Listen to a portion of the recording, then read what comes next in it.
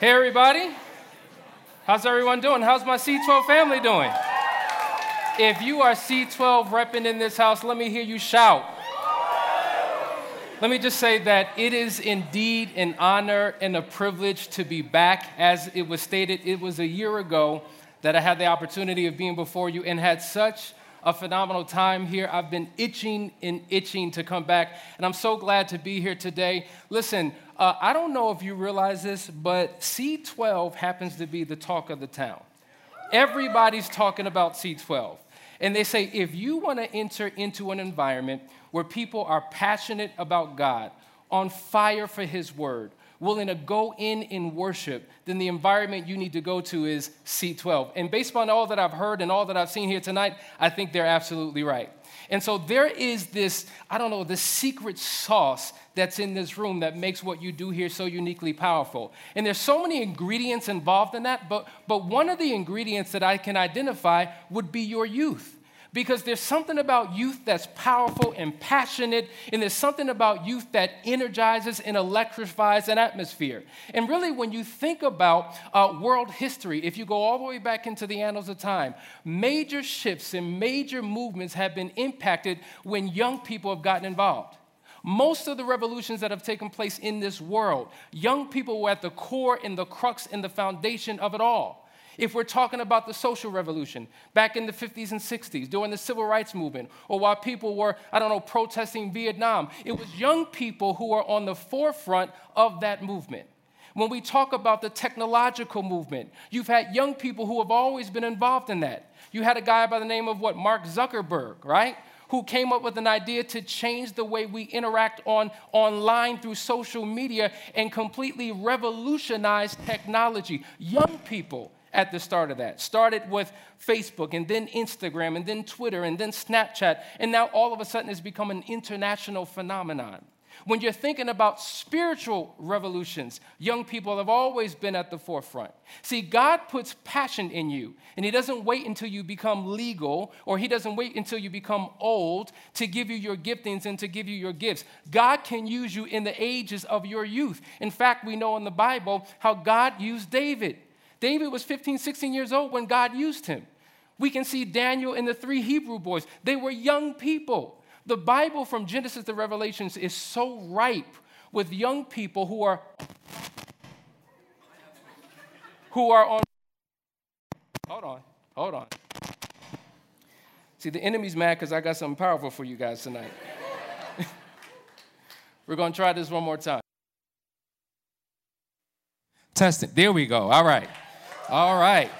So listen, 1 Corinthians, the 4th chapter, the 12th verse, it simply says, "Let no one despise you for your youth, but set the believers an example in speech, in conduct, in love, in faith, and in purity." See, young people are rising up all over the world. It's time for you to rise and take your place. And so before we get into tonight's word, let's just take this opportunity to close our eyes, bow our heads, and pray. Father God, I thank you for every individual in this place. I thank you for the passion and the fire and the tenacity and the stick-to-itivism that every individual has here who continues to come back week after week because they're hungry and thirsty for your word. Father God, I just ask that you will establish my thoughts and think through my mind. Pray that you will anoint my tongue and speak through my mouth. I ask that you will give me words that will be like seeds deposited into the hearts of every man and woman in this place, that it will produce a harvest of change and transformation that will change us from the inside out. Father, we thank you because of your son, Jesus. It's because of Jesus we have salvation. It's because of Jesus we are redeemed. It is because of Jesus that the shackles have been broken over our lives, and we are free in you. And so we thank you, Father, for what you're going to do tonight, how lives will be changed, souls will be saved, and people will be delivered. And all these things we ask you and we thank you for. In Jesus' name we pray, amen and amen. Listen, I'm excited tonight because on last week you started a phenomenal series called Long Story Short. And it's an opportunity for us to really dig into the Word of God and to find scripture that is impactful. Now, some of these stories you may have heard before, some of you may not have heard. But on last week, Alex Carney did such an amazing job teaching on Jonah, did he not? And so it's an honor to follow up behind him, but I've got big shoes to fill.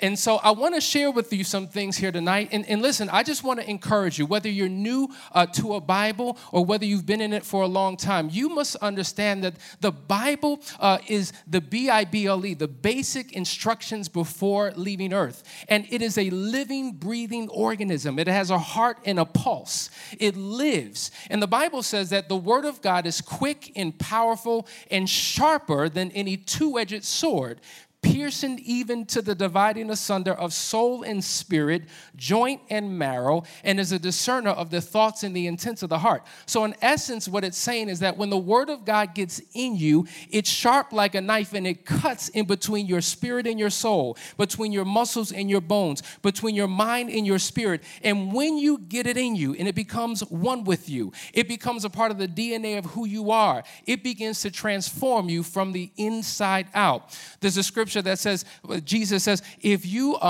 abide in me and my word abides in you, you can ask whatever you want and it will be given unto you. Not that you'll get what you ultimately desire the way the world desires things, but when you have the Word of God on the inside of you, you have the will of God on the inside of you. And if you know His will, whatever you desire according to His will, He'll give it to you. So the Word is powerful. And so I would encourage you to enter into a love affair with the Word of God. And so if you're an individual who loves reading great novels, pick up your Bible because there's some fantastic stories in that book. If you're a person who loves poetry, well, guess what? All throughout the Old Testament, you can find all types of poems and songs. If you're a person who's looking for inspiration and motivation, well, guess what? The Bible is one of the best inspirational books of all times. If you're looking for principles and guidelines of how to live your life, you can find it in the Scripture. Stories on family, stories on faith, stories on health, stories on success. Whatever you're looking for is found in this word. And so we're going to take the time to dig into this word here tonight. But before we get started, I just have one question to ask you. Can I be real with you here tonight? Can I tell it like it is? Can I tell the truth tonight?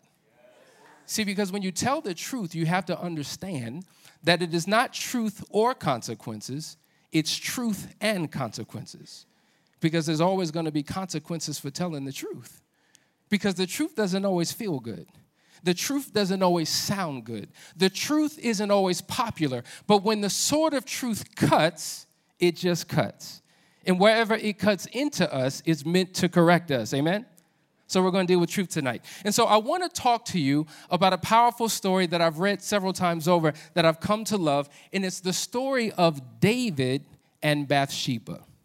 And so if I could put a title to this, it would be David and Bathsheba, Sex, Lies, and Pardon.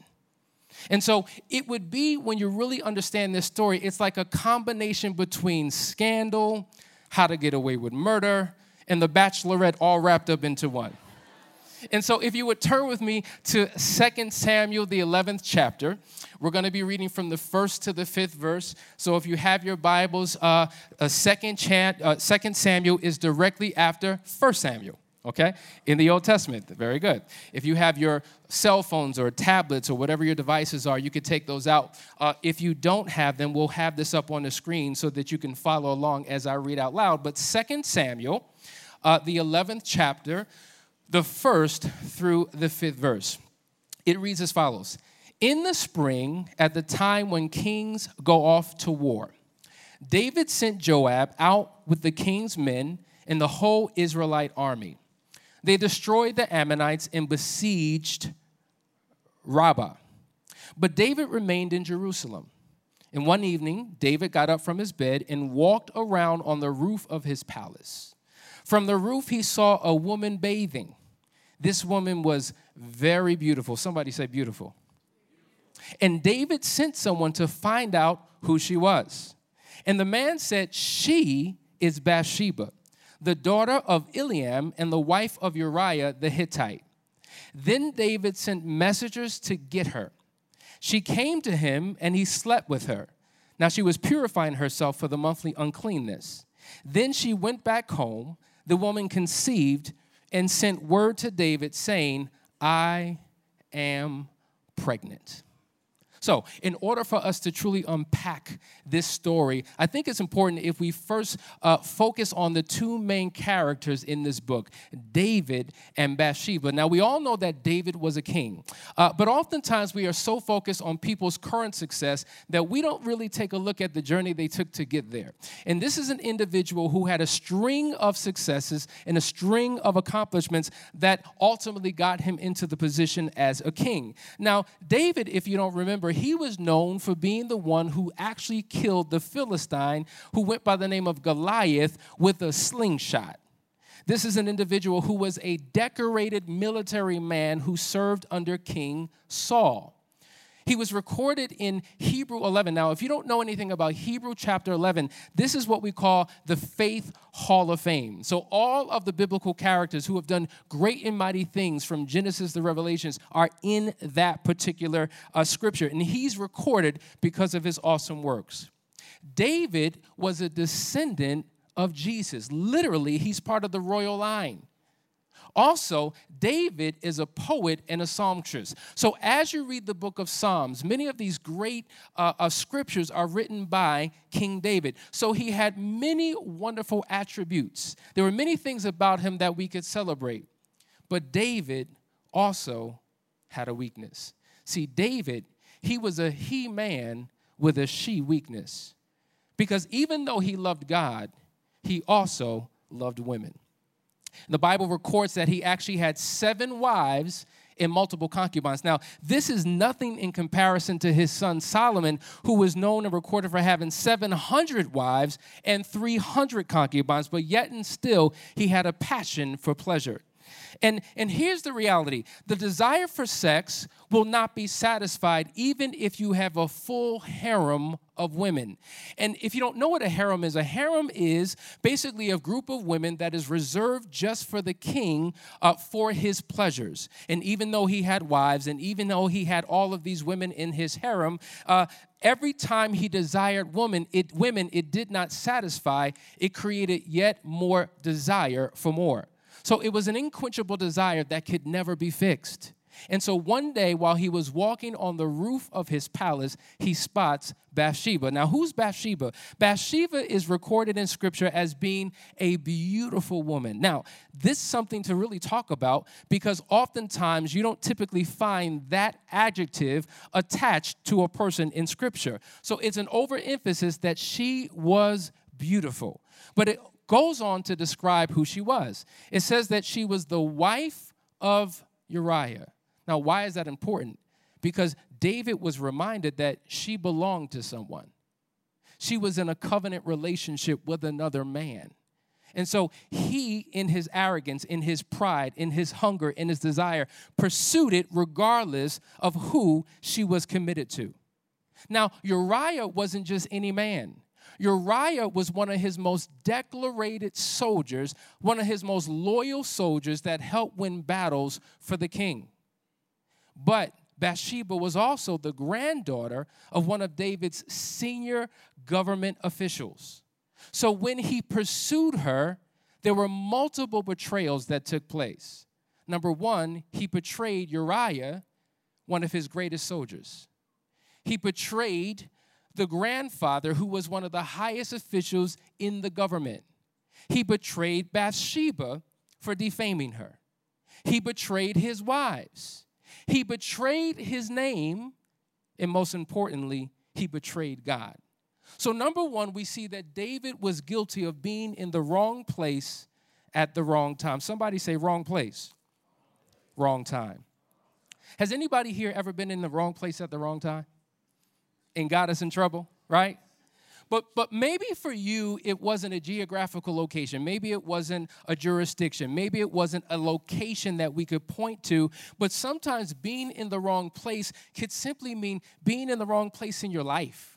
right? You're not where you're supposed to be spiritually or relationally or intellectually or in terms of family. You're just disconnected from the place that you know you're supposed to be in. And oftentimes when you're in the wrong place at the wrong time, that's when we typically get into trouble. I remember when I was young in my early 20s, I was guilty of being in the wrong place at the wrong time. And see, when you're in the wrong place at the wrong time, oftentimes you know it, because you've been given a foundation from childhood that makes you consciously aware of what you're doing. See, because I was that individual who grew up in a pretty religious family. You know, I grew up in the church. I had a mom and dad who went every single Sunday to church, and then there was afternoon service, and then there was night service, and then there was midweek service, and then there was prayer night. And so we're in church several times a week, and I was that individual who had always been taught by mom and dad and everybody in the church to honor your body and respect yourself and to wait till you get married to have sex. Anybody ever heard that before? Anybody in the room? Well, that was my story. And so it's a message that I held on to for many, many years. And so all throughout my elementary school and in my middle school and in my high school, even into college, I held to that message. And so I was a virgin when I entered into my college campus. But then there was that one relationship. Somebody say one relationship that changed the game. And in the midst of that one relationship, see, this was the relationship. You know, you ever been in a relationship that nobody likes the person that you're dating? Like everybody, like nobody likes her. Like my parents didn't like her. My friends didn't like her. The dog didn't. Nobody liked her. But when you're so in love and so enamored, you reject the wisdom and the common sense of everyone around you because you're emotionally attached. But it was in that one relationship that my life began to spiral out of control. Because in that one relationship, I experienced everything from premarital sex, unplanned pregnancy, constant cheating, the threat of an STD, breaking up just to get back together again, and repeating the cycle again and again and again. And even though my mind was telling me to get out, my body kept pulling me right back into this relationship. And us, with our foolish selves, we thought that the best way to solve the problem of our horrible, horrific, 5-year-long, miserable relationship was to go ahead and get married. Crazy, right? Because we thought that marriage would solve our problems.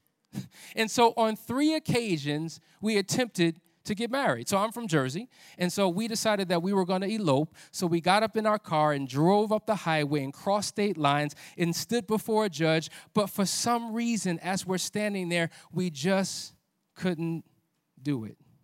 The second time we attempted to elope again and took the blood test and did all the paperwork and on our way there. But for some reason, we got turned around and we just couldn't go through this experience.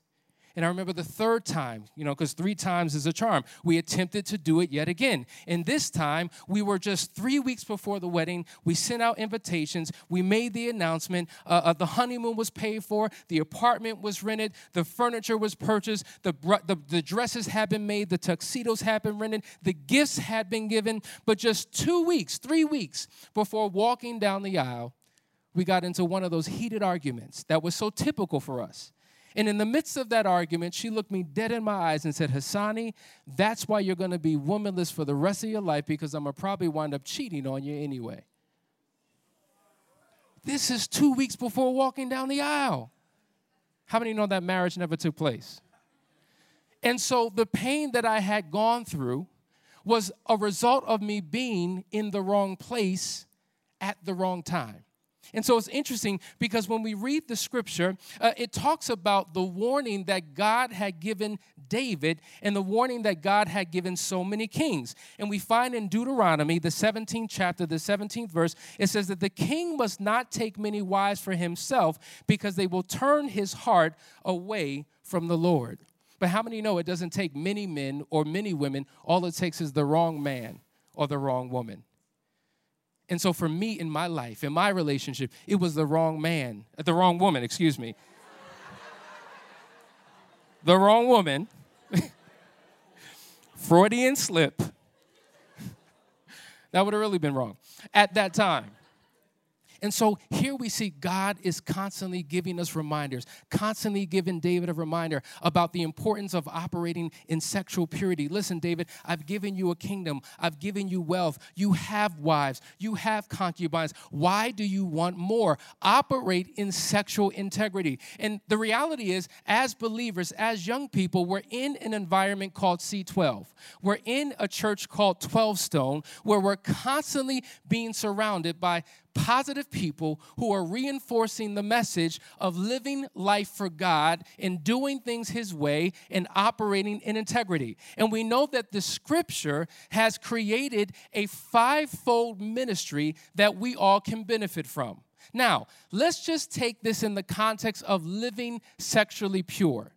God has set up His fivefold ministry to reinforce this message. And we find in Ephesians, the 4th chapter, the 11th verse, it says, "And He gave some apostles and some prophets and some evangelists and some pastors and teachers for the perfecting of the saints, for the work of the ministry, for the edifying of the body of Christ, till we all come in the unity of faith and of the knowledge of the Son of God, unto a perfect man, unto the measure of the stature of the fullness of Christ." In essence, what that simply says is He's given us pastors and evangelists and teachers and preachers and all of these individuals with all of these gifts to reinforce the same message of walking in sexual integrity. But even though we hear these messages every single Thursday night, every single Sunday, in the environments that we're in, we know that Satan also has an objective. And his objective is to share a message of sexual perversion. And we know that when we are walking in integrity, the enemy is mad. And so just as God has His fivefold, we know that Satan is nothing more than a duplicator and a perverter of God's system. And so Satan has his fivefold. And his message is to get us to do the very opposite of what God wants us to do. And interestingly enough, according to the Hassani version in Ephesians 4:11, Satan has his fivefold, and this is what it says. "And he gave some," here's his fivefold, "television, and some radio, and some film, and some print media, and some internet, for the perverting of the saints, for the works of Satan's ministry, for the destroying of the body of Christ, till we all come down to destruction." So, Satan has a plan and an agenda, and it's to get us off the path of God. Now, there's nothing wrong with television and radio and internet and print media and movies. There's nothing wrong with those. But it's how these are used to manipulate a message that perpetuates negativity in terms of how we walk with God. And so it's not about the thing, but how the thing is being used. And so if we're not clear, and if we're not, our eyes aren't open and our ears aren't open to what the enemy is trying to do, we may miss it every single time. And so when I think about my first experience with my girlfriend, that one relationship that turned the course, the reality is I was trapped in shame. And when you're trapped in shame, what you try to do is cover up. And what you try to do is keep yourself from being exposed. And when you try to keep yourself from being exposed, the first thing that you do is you deny. You lie. You cover up. You justify. You minimize the impact of what has happened because you're trapped in shame. So when David got Bathsheba pregnant, the first thing he tried to do was to cover up what had happened. So he devised a plan that he thought would work because he knew that even though he was the king, if he had ever been discovered for what he did, his punishment would be death. And as a king, he could not allow that to happen. So what does he do? He calls for Uriah, Bathsheba's husband, pulls him from the battlefield, and tells him to come on home.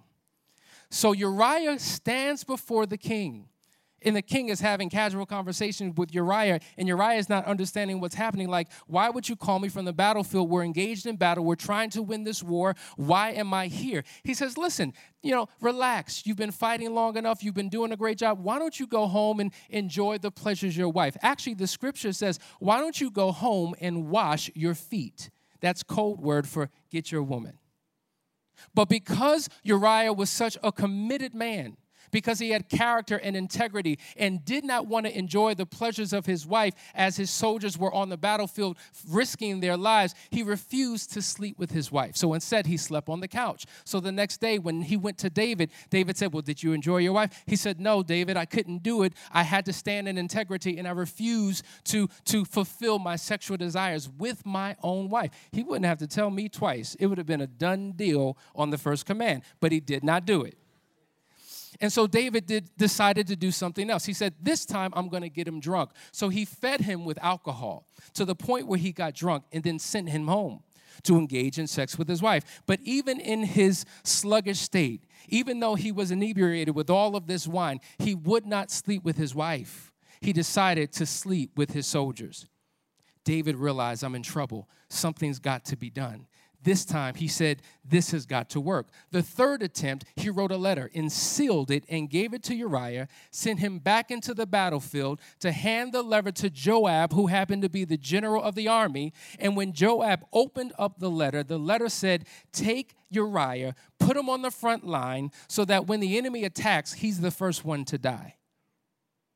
So David conspired against his greatest soldier to hide his sin. And as a result of that, Uriah died. And immediately, David marries Bathsheba before she gives birth to a child. He hides his sin. Oftentimes, this is what we do. We're trying to hide the sins. And so the reality is there's so many men and women of the Bible who are known for being great men and women of God, but yet they do so horrible things. And when you think about the heroes of Christianity, we see that many have fallen. Even though they were great men, they've done some pretty scrupulous things. Matter of fact, Abraham, who was a man of faith, lied about his wife in front of the king and put his wife in a compromising position. Jacob, his name was known for being a deceiver. Moses was an individual who was constantly disobedient to God. We see that Peter denied Jesus 3 times, and David is one who committed adultery and murder. And many of us read these stories and we say, I would never do such a thing. No, not I. And so in our own self-righteousness, we say that we could never be put in a position to do something so horrible. But the question is not what you would not do. The question is, what would you do? Because the reality is, it's the little compromise. It's the little decision that becomes the slippery slope and leads us down a path of destruction. So several months go by. David thinks he's good now. Everything's solved. He's married. He's got a child. But all of a sudden, God raises up a man of God to send a message to David. If we go to the book of 2 Samuel, the 12th chapter, the 1st through the 7th verse, it begins to unpack the story. Here's Nathan having a conversation with David. Verse 1.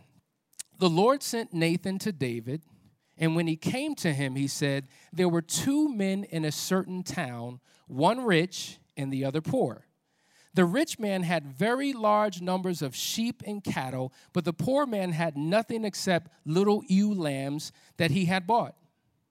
He raised it and grew it with them and with his children and shared his food and drank from the cup and even slept in his arms. It was like a daughter to him. Now a traveler came to the rich man, but the rich man refrained from taking one of the own sheep or cattle to prepare a meal for the traveler who had come to him. Instead, he took the ewe lamb that belonged to the poor man and prepared it for one who had come to him. When David heard this, the Bible says that David burned with anger against the man and said to Nathan, as surely as the Lord lives, the man who did this must die. He must pay for the lamb 4 times over because he has done such a thing that had no pity. And David pauses and looks at him and says, you are that man. You were the very one who had everything and yet took what did not belong to you. And as a result of it, here you are. And the Bible talks about how God ultimately forgave David, but there were consequences for his actions. And those consequences are pretty graphic. Consequence number 1, Bathsheba became pregnant.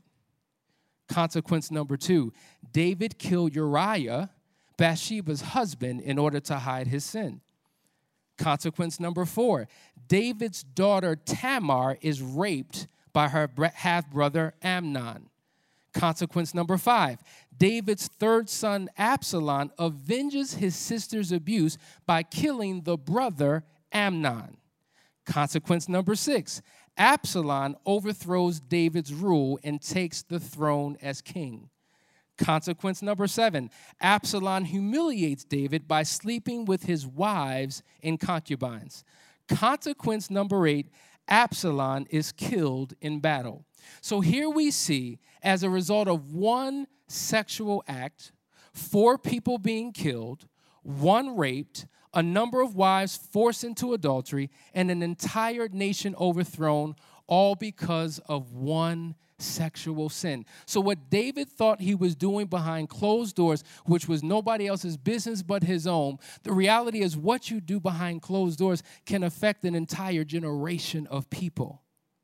And so when God gives us commandments on how we should live for him, even in our youth, he wants us to operate in integrity. He wants us to operate in character. He doesn't want us to hide our sin. He wants us to confess our sin so that he does not depart from us. And so there's application in this story that we can begin to apply to our lives. The question is, number 1, are you killing sin, or is sin killing you?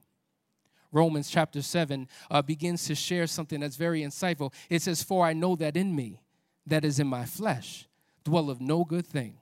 For to will is present with me, but how to perform that which is good, I find not. For the good that I would, I do not, but the evil which I would not, that I do. For if I do that which I would not, it is no more I that do it, but sin that dwelleth in me. I find in the law that when I would do good, evil is present with me. For I delight in the law of God after the inward man.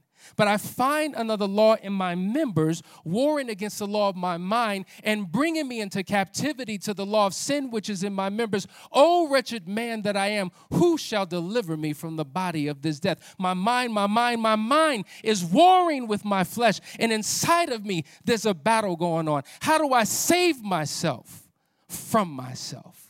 See, there's an internal battle between our spirits and our flesh. And so the question is, are you killing sin, or is sin killing you?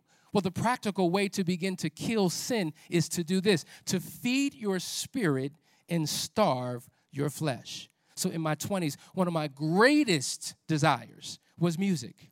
And I would constantly feed myself with one of my favorite artists at that time, who happened to be Prince. Now, if you know anything about Prince, Prince has some of the most sexual, sensual songs that were ever created. And even though I'm trying to do the right thing and I'm trying to honor God, yet I'm feeding myself with music and with messaging that's getting me or giving me a desire to do the opposite of the lifestyle that I was trying to live. So I had to cover my eye gates, cover my ear gates, cover my mouth gate, because whatever I'd allowed in will begin to grow and develop and then come out. So one of the things that you can do to begin to kill sin in your life is to feed your spirit with the word, feed your spirit by fellowshipping with other believers, feed your spirit by coming to C12, feed your spirit by going to church on Sunday, feed your spirit by connecting with other Christians who are on the path and living a life of integrity. And as long as you're feeding your spirit, at the same time you're starving your flesh, and you're able to overcome the temptations that tempt to consume you. The second thing you must do, the second application is this: find a Nathan in your life. God rose Nathan up to deliver a message to David. I'm sure Nathan, this prophet, was very uncomfortable going before the king and exposing him, because what we try to do is deny everything that we're guilty of. We're guilty. Matter of fact, when people are caught We will take the truth to the end. We'll take it to the grave and deny everything. And I can imagine the conversation that took place between Nathan and David. Nathan goes to David and says, listen, the word on the street is you've been sleeping with Bathsheba. And he was just like, nope, not me, didn't do it. But David, listen, they found pictures. They're literally pictures of you and Bathsheba walking in the park, holding hands. And he's like, nope, Photoshop. And he's just like, well, no, David, we've actually got you on video. The tape leaked. It's all over the internet. It's spreading. That's you in the video, guy. He's like, nope, After Effects. He said, but David, no, you don't understand. The phone conversations were recorded. Like there's hours and hours and hours of tapes of you talking to her. We've heard the conversations. He's like, nope, impersonation. David, no, you don't understand. We found the written confession. We have it. We have all the details of what you were going to do before you did it and your journal explaining everything you did after you did. He said, nope, forged. David, listen, we brought in CSI detectives. They sprayed the entire location. They put powder down. They got your fingerprints. It's you, guy. Nope, no fingers. So people try to deny everything.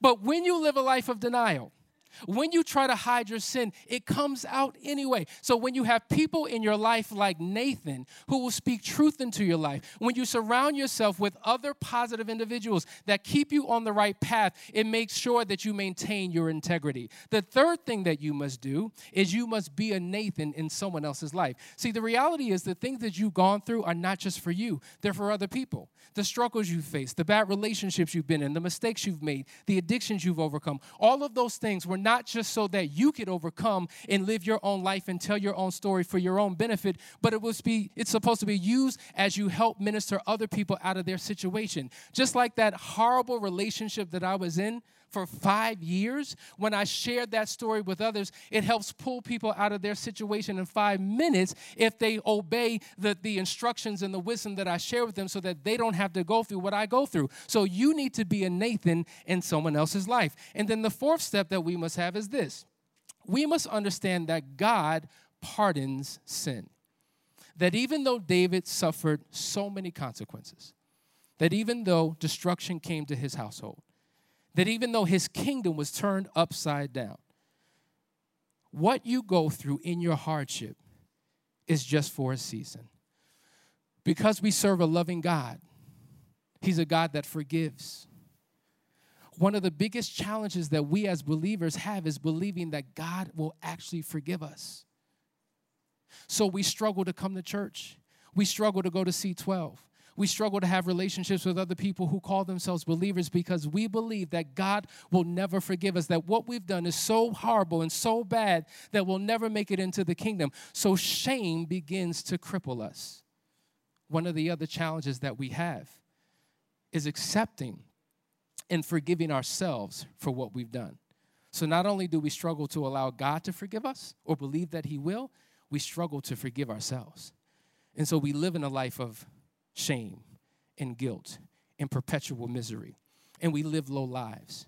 And we don't believe that we deserve anything in life because of what we've done in our past. But understand, if you hear nothing else I say, you are not your past. You are not what you've gone through.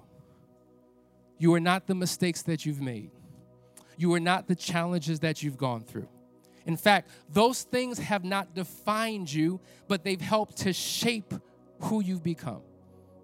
See, when you have Christ on the inside of you, and when you have his identity within you, when you go through pressures and storms in life, you soon begin to realize that these are weights that you can't carry on your own, and that God gives you the grace to go through it.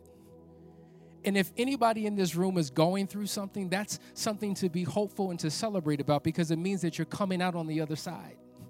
If I'm going through, it means eventually I'll get to my destination and I'll be free from the hurt and the pain and the shame and the rejection and all of the misery that I've placed myself in.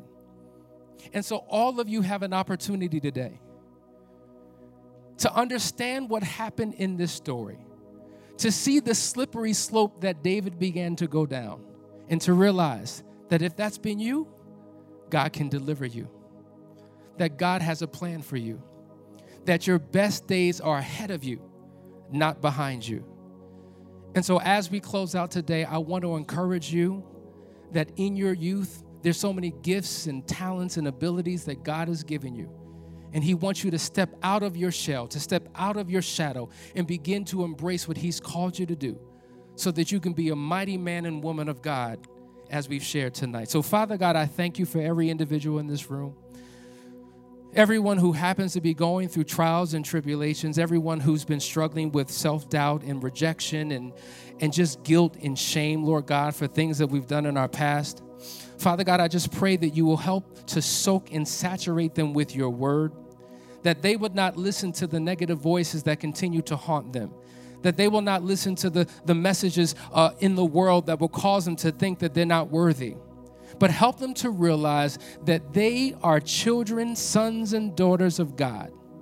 And Father, as they begin to read your word, it will be a reminder that the Bible is nothing more than a mirror image of who they are.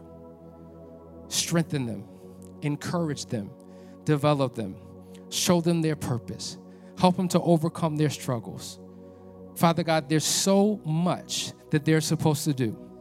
The world is going to be changed because of what you've placed in them that needs to be birthed out. And so, Father God, I pray blessings over every individual here. Open up their eyes to see. Open up their ears to hear. Open up their hearts to receive the power of your word. And we will forever give you the glory, the honor, and the praise for who you are. In Jesus' name, amen.